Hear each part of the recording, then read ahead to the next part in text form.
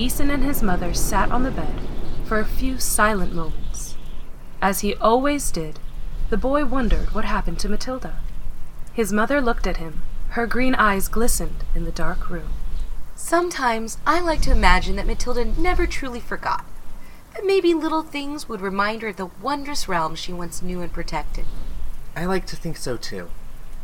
That night, after reading the story, Ethan's mother kissed him goodnight and tucked him into bed like always. He picked up the book and examined the cover as if for the first time. He wondered at the cover's familiar ring of stones, and, at the bottom of it, Helga K. Franz's name was written in black ink. Outside, lightning continued to brighten the night sky and the thunder rumbled. Trees whipped about as the strong winds blew through them. The violence of the storm carried into Ethan's dreams, and he found himself in a dark, endless void. In his dream, Ethan walked through the cold unknown until he finally glimpsed another person in the distance. It was a young girl. He saw that she was trying to tell him something and started to run toward her to hear. She was reciting the words from the great Raven King in great urgency. "By day I set, and by the moon's light I enter!" She desperately repeated over and over again. A giant cloud of darkness approached ominously behind her. Ethan tried to warn her, but she was too busy trying to relay her message to him to heed his warning. In horror, he watched as darkness enveloped her. The boy ran faster. When he reached her, she was sitting placidly on the floor, with her back toward him. He gently touched her on the shoulder. Are you okay? In a slow and unsettling way, she turned around, and with a wordless response answered him with a haunting gaze from lifeless green eyes. Gasping, Ethan awoke with fright. Lightning continued to illuminate the sky and cast eerie shadows upon the walls of his bedroom. The house murmured with small creaks in the wood and gentle tapping sounds in the wall. Ethan pulled the covers up higher and closed his eyes until sleep overtook him. Upon waking, his thoughts returned to the story, and he decided to take the Great Raven King to school. When he did, the librarian informed him that there were no children's books written by Helga K. Franz that she could find. Upon further inspection of the book, she noticed that there were no publication credits either. She returned the book to him, and, in disappointment, Ethan left the library. When he returned home from school, he sat on the stump of a cut-down tree outside of his home, still holding on to the book. He knew that what he was going to do next was silly, but he thought, why not? Ethan created a giant circle, following the instructions in the book. With slow hesitation, he closed his eyes and stepped into it. Opening his eyes, he saw that nothing had changed. With a sigh, he shook his head in defeat and walked back home. That night, the rain pattered against the windows, pouring endlessly. Rolling from side to side, Ethan struggled to fall asleep. Strange tapping noises in the walls and scampering sounds on the old wooden floorboards kept him awake. He sat up and quickly turned on his bedside light. A sudden blossom of pain spread across his forehead, and then he found the marble that struck him laying beside him. Before he could register this thought, Ethan noticed a small lump at the foot of his bed.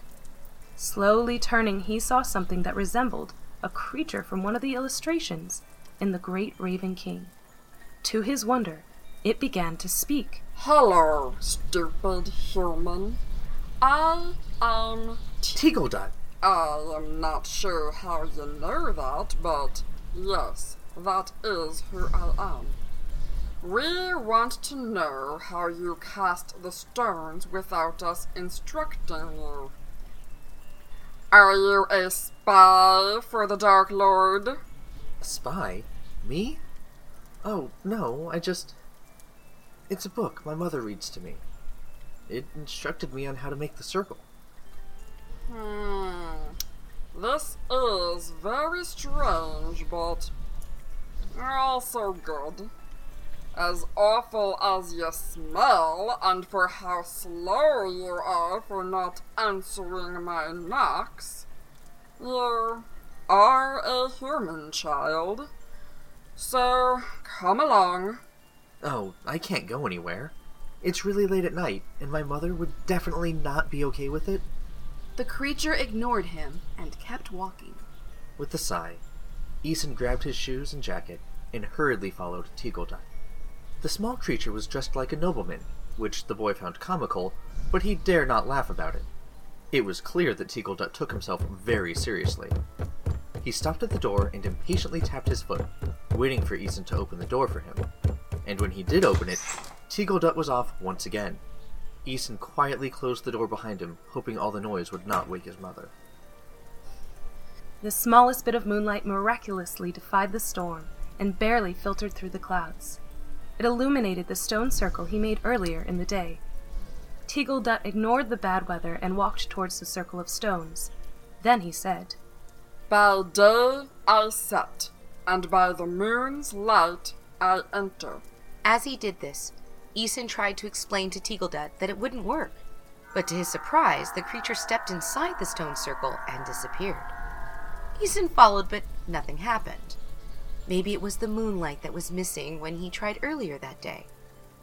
Repeating everything Teagledut did, he said the words. As he stepped through, he was immediately blinded by golden, warm sunlight. The beautiful and melodic songs of birds singing struck his ears. Their songs were unlike any he had ever heard before. As his eyes adjusted, he deeply inhaled and took in the wonders that lay before him. Teagledut feigned patience as he waited for Eason. The boy looked around, and he was surrounded by a great and ancient forest. The stone circle was much larger now and enclosed a giant meadow. Fairies were caring for small flowers and enticing them to grow. A small fairy with flowers in her long and wavy hair played a strange game with a rat-like creature upon a stump. The game vaguely reminded Eason of chess. He noticed the opposing pieces for each side represented as the Shadow King and the Raven King. The air was busy with the dancing and the motion of the fairies. It was business as usual until, one by one, they realized a human child was in their midst. They stopped what they were doing. A few fairies rushed toward him. One flew alarmingly close to his eyes and pulled up his eyelid. Oh, this one here. It's got green eyes, just like the last one. Eason gently shooed the fairy away. A gnome, puffing on a pipe, gave him a scrutinizing eye. It seems familiar, like we've seen it before. I know humans all sort of look the same, but this one has a striking resemblance to the one before it, don't you think? Move along now. You're all acting like you've never seen a human before. Be gone with ya! We must get your stinky human to our gracious queen. She is just past the barrier. Barrier? After walking for a long time, Eason saw a golden web-like barrier. Teagledut made a few delicate and quick gestures with his tiny hands. He signaled for Eason to continue with him. The boy shook his head in disbelief, but followed anyway. For Eason, stepping through the barrier was quite different than stepping through the fairy ring. It felt like taking a warm bath, but instead of cleansing the body, it refreshed the soul. Eason felt a sudden sense of peace and contentment. Before him was the great fairy court of the unreal. In eternal celebration, the inhabitants danced in reverie. A group of tall elven musicians played the most delightful music he had ever heard. They were nestled deeply in the protected heart of a timeless forest. Within the forest, old cherry blossom trees were intermingled. Pink blossoms fell lazily from the trees onto the forest floor. In the center of the court was an ancient, gnarled, giant oak tree. He noticed there were 2 natural thrones that had grown along the oak tree's massive limbs. In one regally sat the Queen of the Unreal. The other was vacant. Sadness filled Eason when he saw this, and he felt like something vital had been taken away from this place. A strange feeling of loss overtook him. With sorrow, the Queen too observed the empty seat beside her. The Queen of the Unreal was one of the most beautiful beings he'd ever seen. She shimmered like dew in the morning light. Her golden eyes languidly gazed, lost in contemplation. Her full lips were a delicate auburn hue, her skin the color of fertile earth. Her arms were longer than a human's and thin. They reminded him of the branches on a tree, because her skin looked like it was made from the wood itself. A variety of flowers grew from her thick, curly, flame-like hair. Upon her head was a golden crown, made of the curled branches of a sakura, with lovely blossoms throughout. She turned her powerful gaze onto Isun, and a hope blossomed within her eyes. She made a graceful motion, and the music and dancing stopped. She observed him with great scrutiny. There is something very familiar about you. Tell me, how is it that you came to be here? We have been shut off from the human world for a long time. Teagledut bowed deeply and quickly kicked Isun's leg to follow suit. Ow! Isun awkwardly bowed and responded. My mother read me a story called The Great Raven King, and in the story, it described how to summon the portal. The queen's eyes lit up, and momentarily cast away the sorrow that haunted them. Please, tell me more about this book. He explained the story and described the colorful illustrations and how the book was made by Helga K. Franz. This sent the fairy folk into a laughing frenzy. Isun looked around in confusion. What's so funny? It's a peculiar caricature that Matilda made up.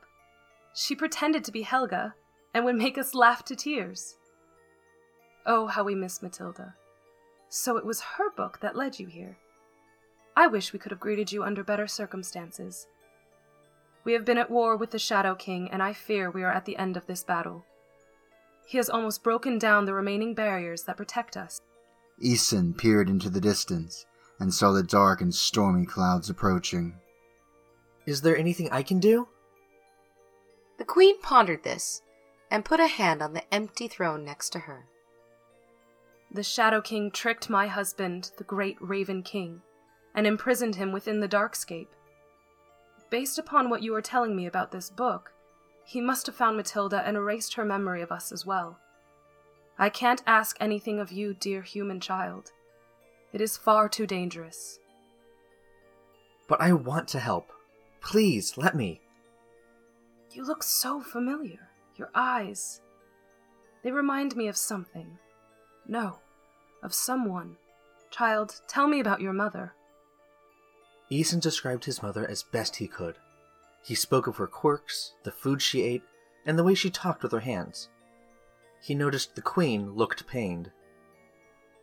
I see. I'm not sure how to tell you this, but I believe that your mother is in fact Matilda. How is that even possible? They have different names.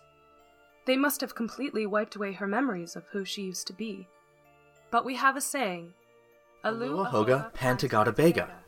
Through misty eyes, the queen smiled and wiped away a single crystalline tear. Yes, that is it. So she never truly abandoned us. Your mother was such a brave warrior. She fought so many battles to keep us safe. Therefore, I cannot allow you into the Darkscape. Matilda has already sacrificed too much. No, we shall accept our fate. Isun sat on a giant toadstool and pondered. He thought about what his mother was like before the Shadow King erased her memory. He wondered if she had been half living or if somehow held on to her adventures. She never stopped loving this world, and part of her still clung on to the memory of it. It was as if she had never given up. He had to do something. I've made a decision. I will go to the Darkscape and summon the Great Raven King myself. It's what my mother would do. She loves the unreal. I love the unreal. Let me be your warrior. I promise that I will not let you down. He bowed respectfully to the queen, and she smiled warmly at his gesture. The queen heavily pondered his proposal. She looked to her subjects, who all returned her gaze with renewed hopes. She nodded to Isun. I accept your offer. Please approach my throne so that I may ordain you as our new protector of the unreal. Isun's mouth fell open momentarily, but he quickly corrected himself. With his head held high, he approached the throne and kneeled before her. The queen placed a totem of a black-crowned raven around his neck. You are now our new protector of the unreal. I am gifting this to you upon your noble quest. It is the totem of my lost husband and our noble king. May it grant you all his bravery, honor, strength, and truth wherever you may go. I'll do my best. Until we meet again, brave warrior. At this, Teagledut sadly motioned for Æson to follow him. Teagledut held his head down most of the way. He led the boy to an oblong doorway that was bound with many intricate locks. It took a good while to remove them. Teagledut, why are you so sad? I am sad because I called you a stinky human, and you are so kind and brave. It's okay, Teagledut. It's all right. I'm ready to go. It's time. Teagledut looked into the void fearfully. You do not need to do this, son of Matilda. I can take you back home where you will be safe. No. This is something I have to make right. I don't know how, but I have to try. And with that, Æson walked through the portal.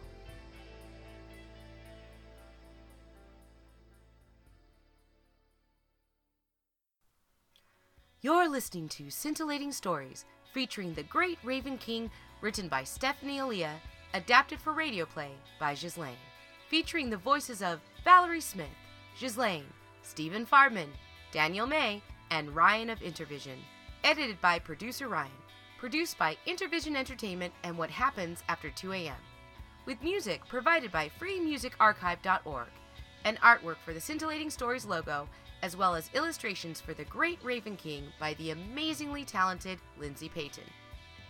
Special thanks to producer Kendra for encouraging our mission of sharing stories with the world.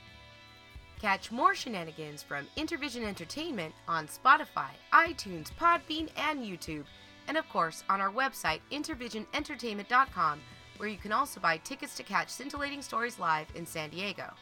Oh, and please find us on all the social media apps you use. We're here and we're looking for you. Finally, help keep the vision alive and consider donating to Intervision Entertainment on patreon.com.